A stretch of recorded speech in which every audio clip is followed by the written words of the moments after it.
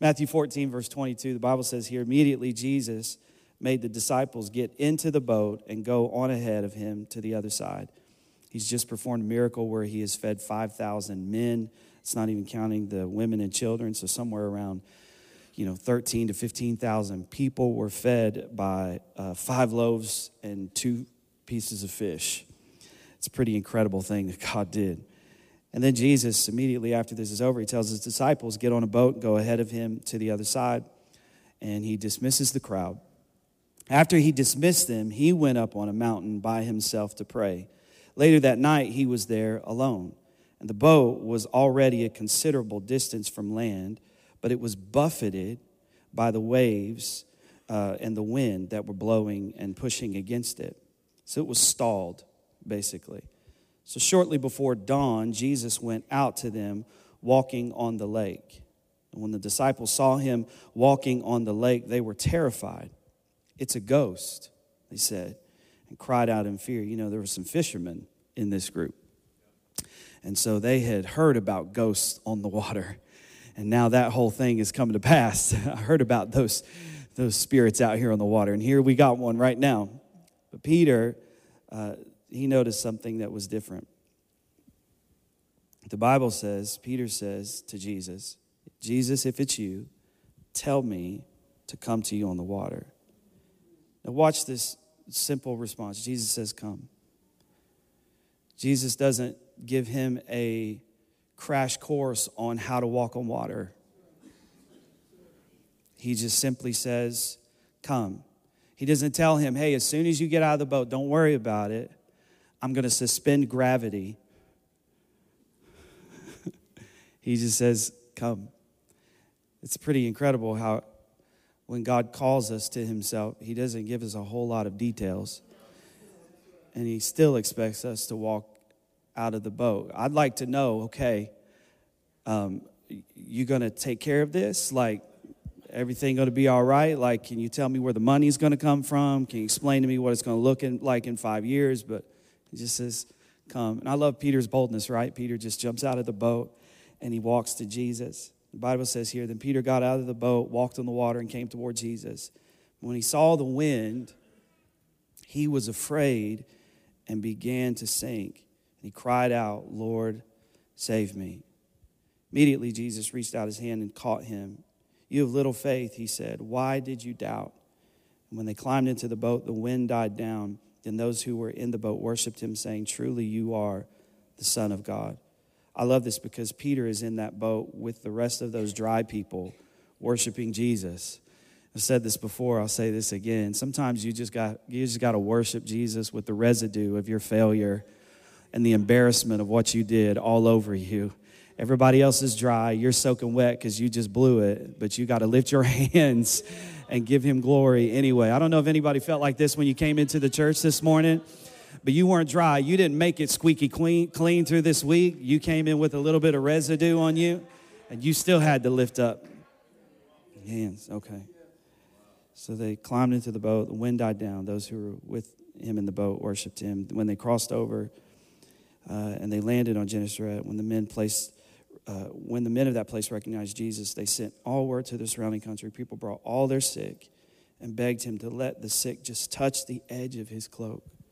And all who touched it were healed. I believe that this story is more about Jesus teaching us how we are to live than teaching us necessarily what Peter's faith was all about. I want to talk to you about that today just for the next little bit. First of all, I see something really interesting in the story. At the beginning, when it says immediately Jesus made the disciples get in the boat, and they went ahead of him, and they've been rowing all night long. And the Bible says that their boat was a considerable distance from the land. And while it was out there, Jesus goes up on a mountain to pray.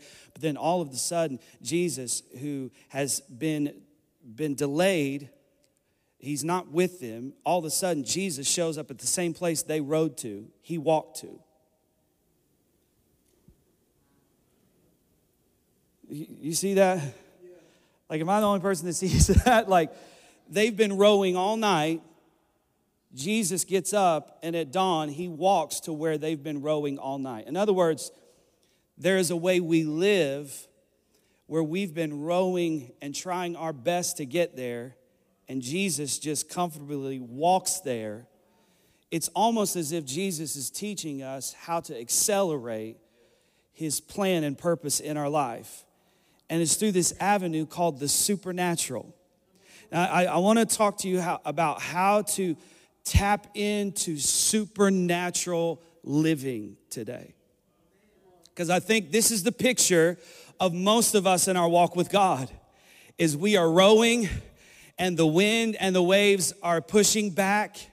And sometimes we look and we watch people who are like, they haven't tithed as much as us and they haven't been saved as long as us, and they seem to walk right past us. And we're sitting here struggling in our relationship, and they're just like Jesus. They're just walking on stuff that we're sinking into, and we're wondering, God, what in the world am I missing? Why is it so hard for me and seems so easy for somebody else? The difference, the advantage is the supernatural.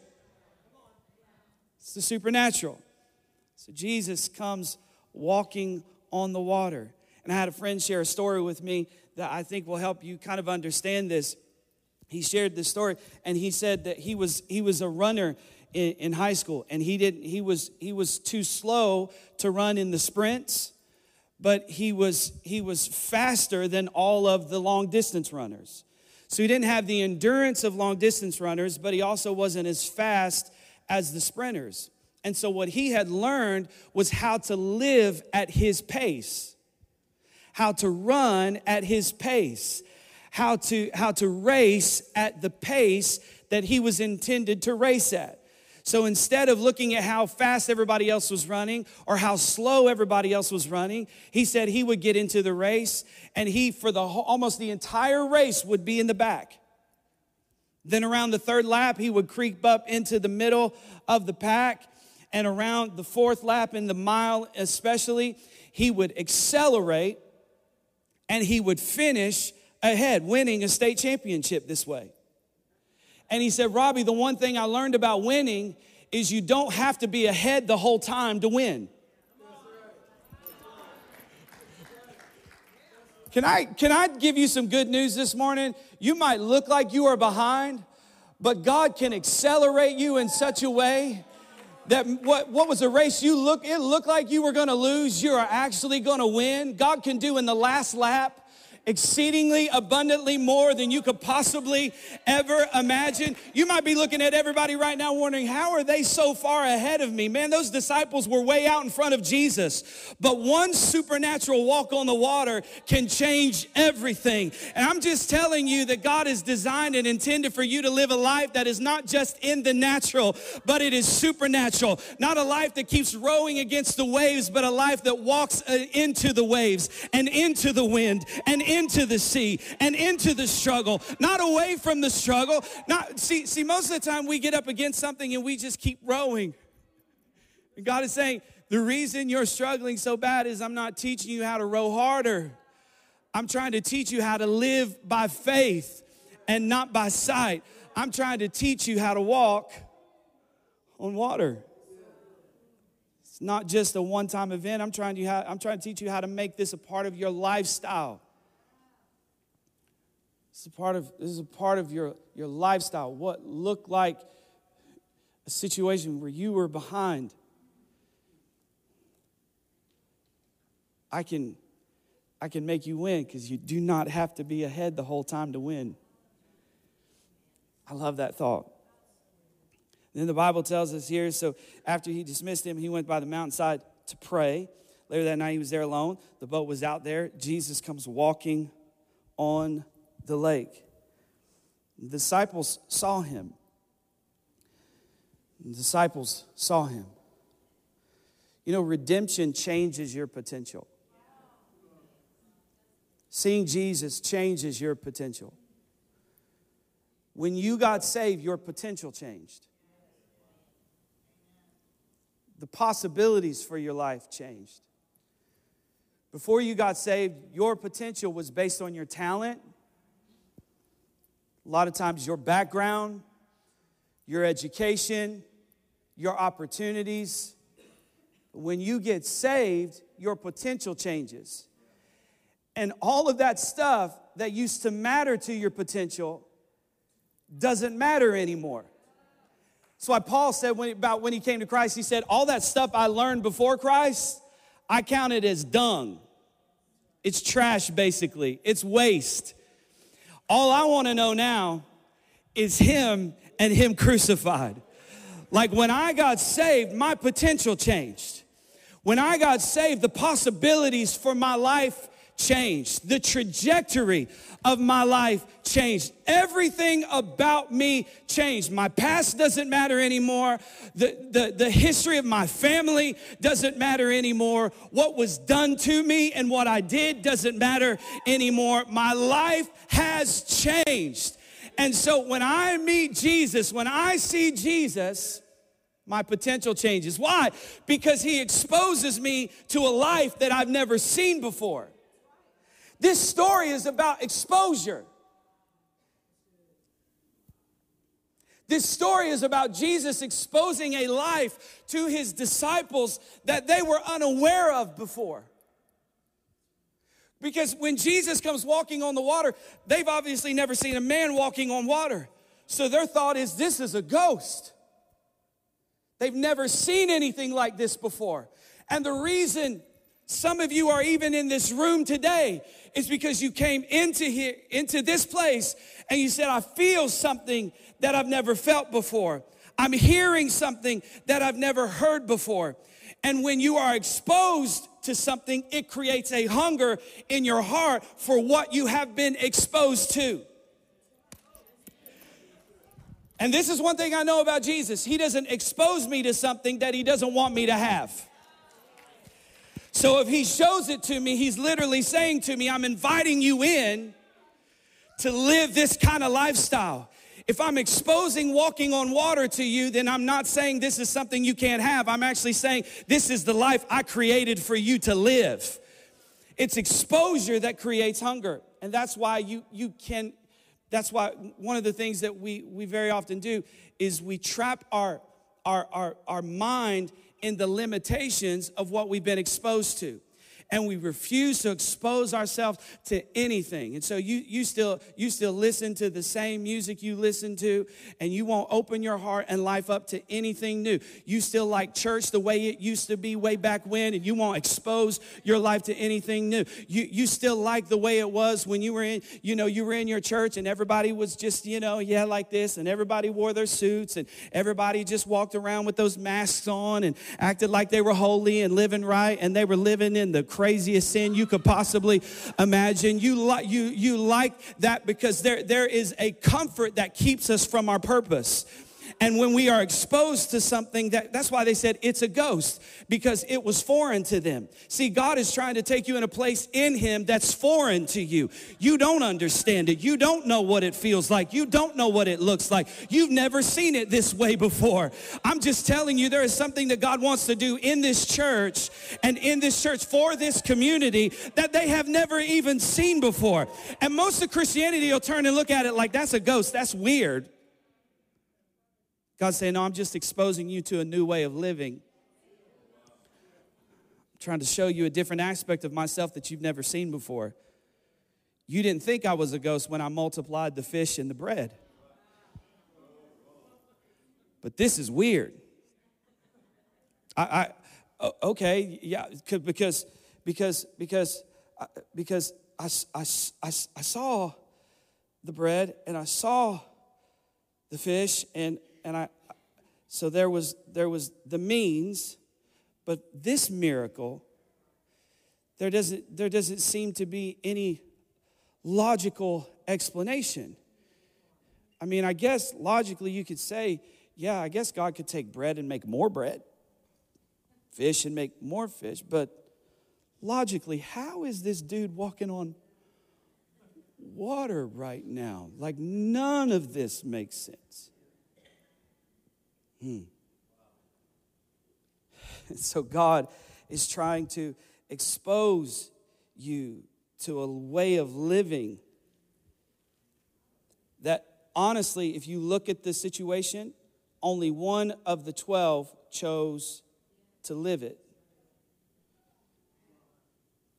And that's what concerns me about modern day Christianity, is that usually this is the percentage of people who choose to live supernaturally versus people who just want to live safe. And so while, Peter is on the water, let's talk about the 11 people that are just chilling in the boat in their comfort because they won't allow what they've been exposed to become a part of their life. They look at Jesus and say, yeah, that's for you. And we do that with the Bible.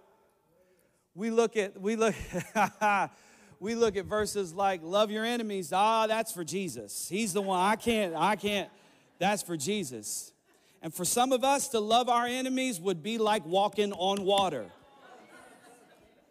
So whatever walking on water looks like for you, that's what it looks like for you. Walking on water is living out those verses that your flesh says, I don't want to do that. I'm just going to stay right here in this boat. I don't want to give. I don't want to serve. I don't want to love like that. I can't. Do you know what they did to me? I can't forgive them. And so we sit over here in our boat, and Jesus is actually exposing a life to us that we could live if we would just step out. You say, I could. Yeah, you can actually. You can forgive those who have hurt you. Yeah, you can love your enemies. It is possible. Jesus has called us to this life on the water. He's exposed us in his word to this life that is possible for us. But we refuse to live it. And watch this, when we refuse to live the life that he's called us to live, when we refuse to step out, we get introspective. And now, because we're not living the life we were supposed to live, we get jealous of the lives that other people are living.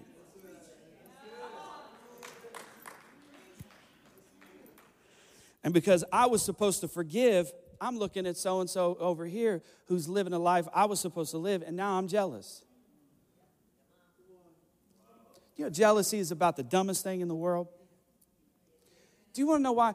Just look at the Bible. There were these two women. Jacob had these two wives, Rachel and Leah. Leah, right? Leah was the one that he didn't want. Right? But when he married her, she was able to bear children. Okay? So he marries Rachel. Now, Rachel has his heart, but Leah is having his kids. Rachel is jealous of Leah because she wants to have kids. She's got his heart, but she wants to have kids. Leah is jealous of Rachel because she's having his kids, but she wants his heart. And they're both looking at each other, wishing they were each other, and ain't neither one of them happy. Sometimes when you see people out there doing life and you look at their life and you think you want that, you should really ask the question, not what do you have, but how did you get there? Because sometimes people have something and they regret how they got it, and you don't want that journey. You don't want that in your life. So jealousy is literally the dumbest thing ever, because while you're looking at them and wishing you had what they had, they're looking at you wishing they had what you have. And it's the dumbest thing when we should all be looking unto Jesus, the author and the finisher of our faith. Stop comparing your life to what everybody else is and get out of the boat and live the life God intended for you to live. Do that.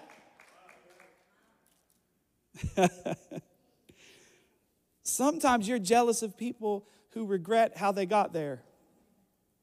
All right, well, praise the Lord. You can't chase purpose and need at the same time. There's the need for comfort will keep you out of purpose. It kept them in the boat. Their need for comfort. Sometimes, I wonder what would have happened if 2, 3, 4 would have gotten out of the boat. I really feel like just then everybody would have gotten out. And it would have been crazy because some of them would have been sinking and some of them would have been walking and some would have been like halfway in. It looked a whole lot like us.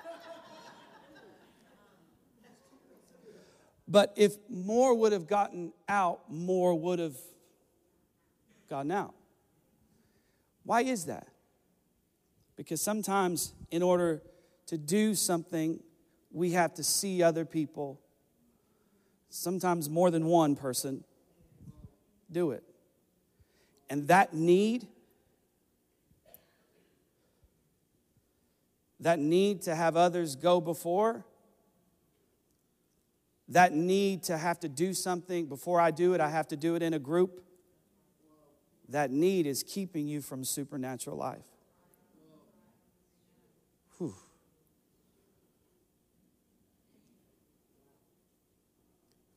Some people's need for relationship will keep them out of their calling. Some people's need for money will keep them out of their calling. Some people's need for security will keep them out of their calling. Because you cannot chase comfort and calling at the same time.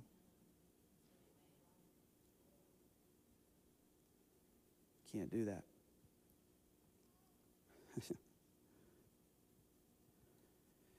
Now watch. Peter. He's the great one, right? Because Peter jumps up out of the boat. But sometimes we try to do what Jesus does without doing what Jesus did.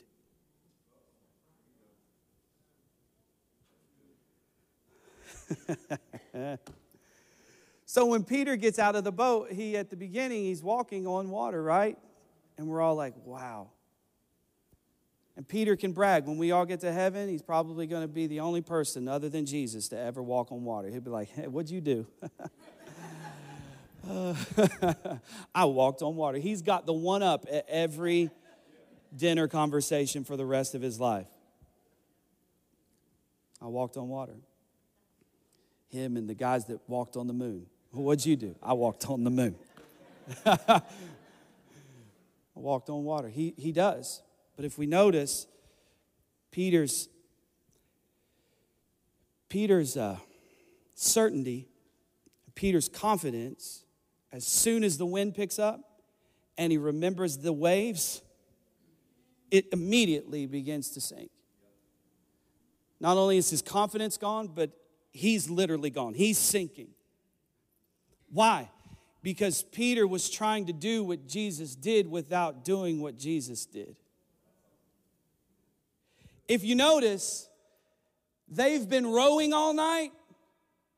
Jesus has been praying all night. If you notice, Jesus, before he takes this journey on the water, he doesn't just assume that the water is going to cooperate with his footsteps. The Bible tells us that before he goes walking on the water, he has actually gone off by himself on a mountain to pray.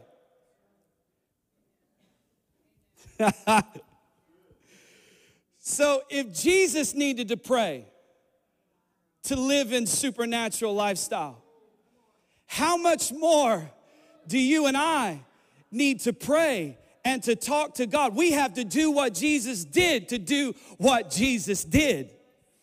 We can't just step out of the boat and assume. We have the spiritual fortitude to stand on water when the waves are blowing around us. See, it was nice when Jesus was like, hey, it's me, don't be afraid. Okay, cool, I'm coming out. But as soon as the wind and the waves picked up, his faith began to fail. Even Jesus rebukes his faith when they have a conversation. Why? Because Peter was trying to do what Jesus did without doing what Jesus does. And that's our problem. We're trying to live this life doing what Jesus did without doing what Jesus did. We look at it, we're trying to forgive, we're trying to love, we're trying to walk on water. But whenever a situation hits and life hits, we all of a sudden, boom, we resort back to, oh God, I can't do this. I don't have. And so this is the thing that I wanted to get to you today. As high as God can take me without losing me is as high as I can go.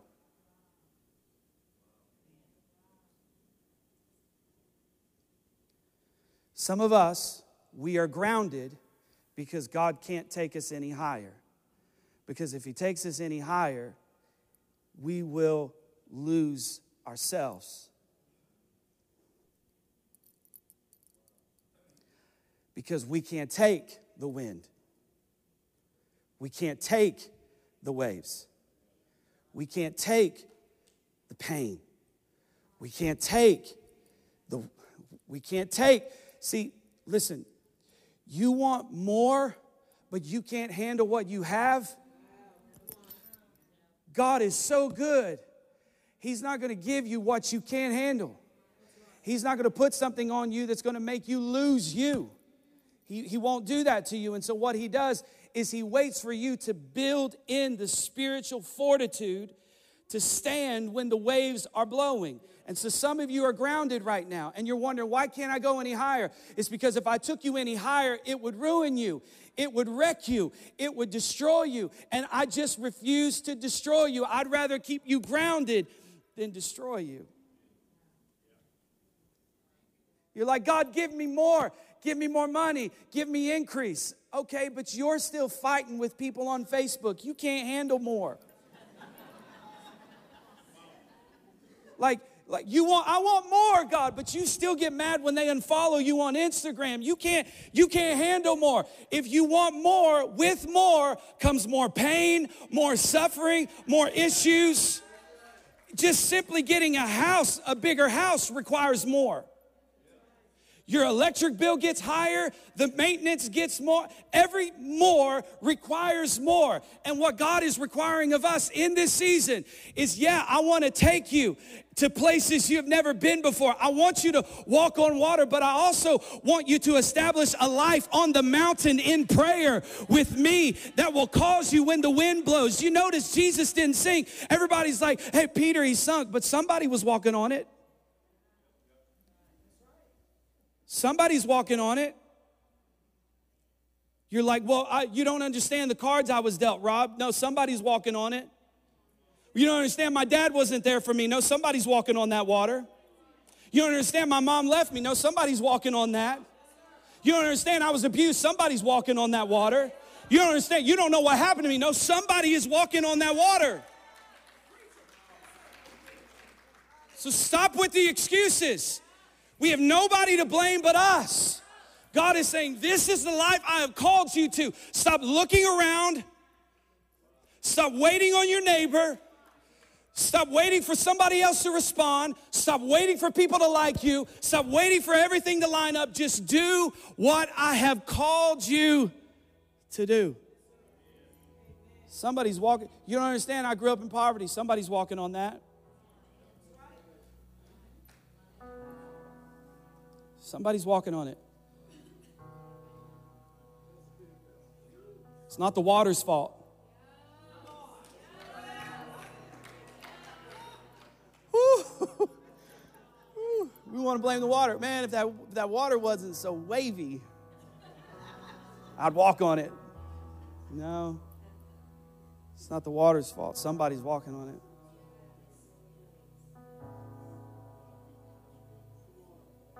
You got to make up in your mind today, somebody's walking on it. Because God has intended for you to live a life that what everybody else is sinking into, you walk on it.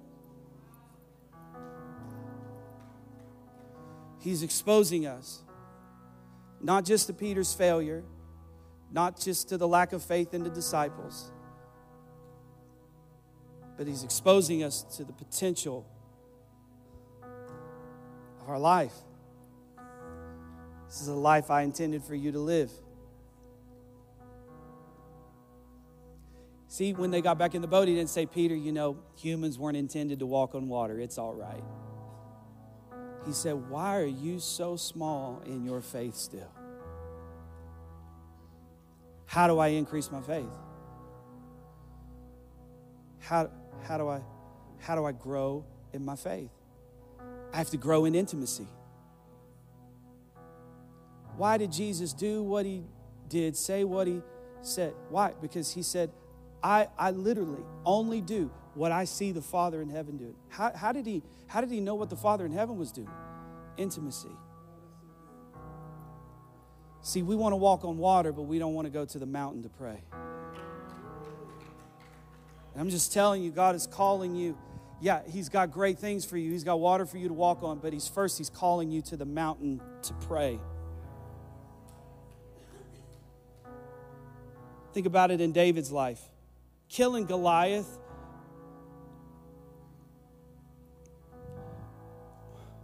was a public proof of private practice.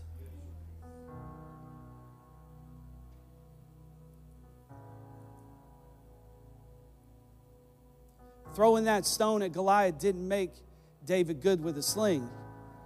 He was good with a sling before he got to Goliath. You have to develop confidence in your spiritual arsenal before you go into battle. Or else you'll go into battle, give me a sword. Let me take this Bible I never pick up and just start whacking around with it. Let me get in this prayer closet I never use and just start praying. Let's develop in private.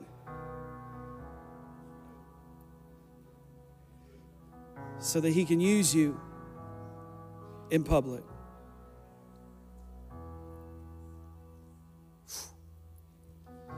Let's pray. Father, in Jesus' name, I'm asking you today that you would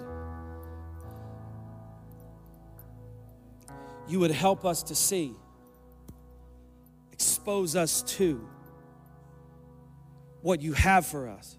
Not so that we think that we can just jump in and grab it, but so that we can see what we will need discipline-wise to prepare for what you have prepared for us. Sometimes we're asking you for stuff we haven't even prepared our hearts for.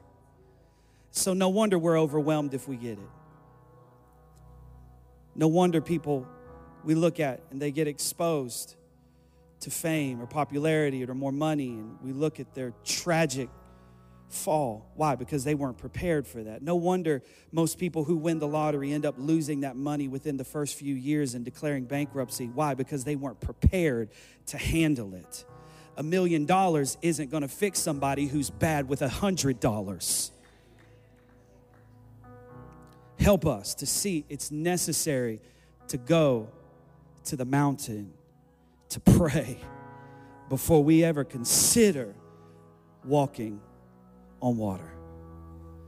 In Jesus' name we pray. And the church said amen.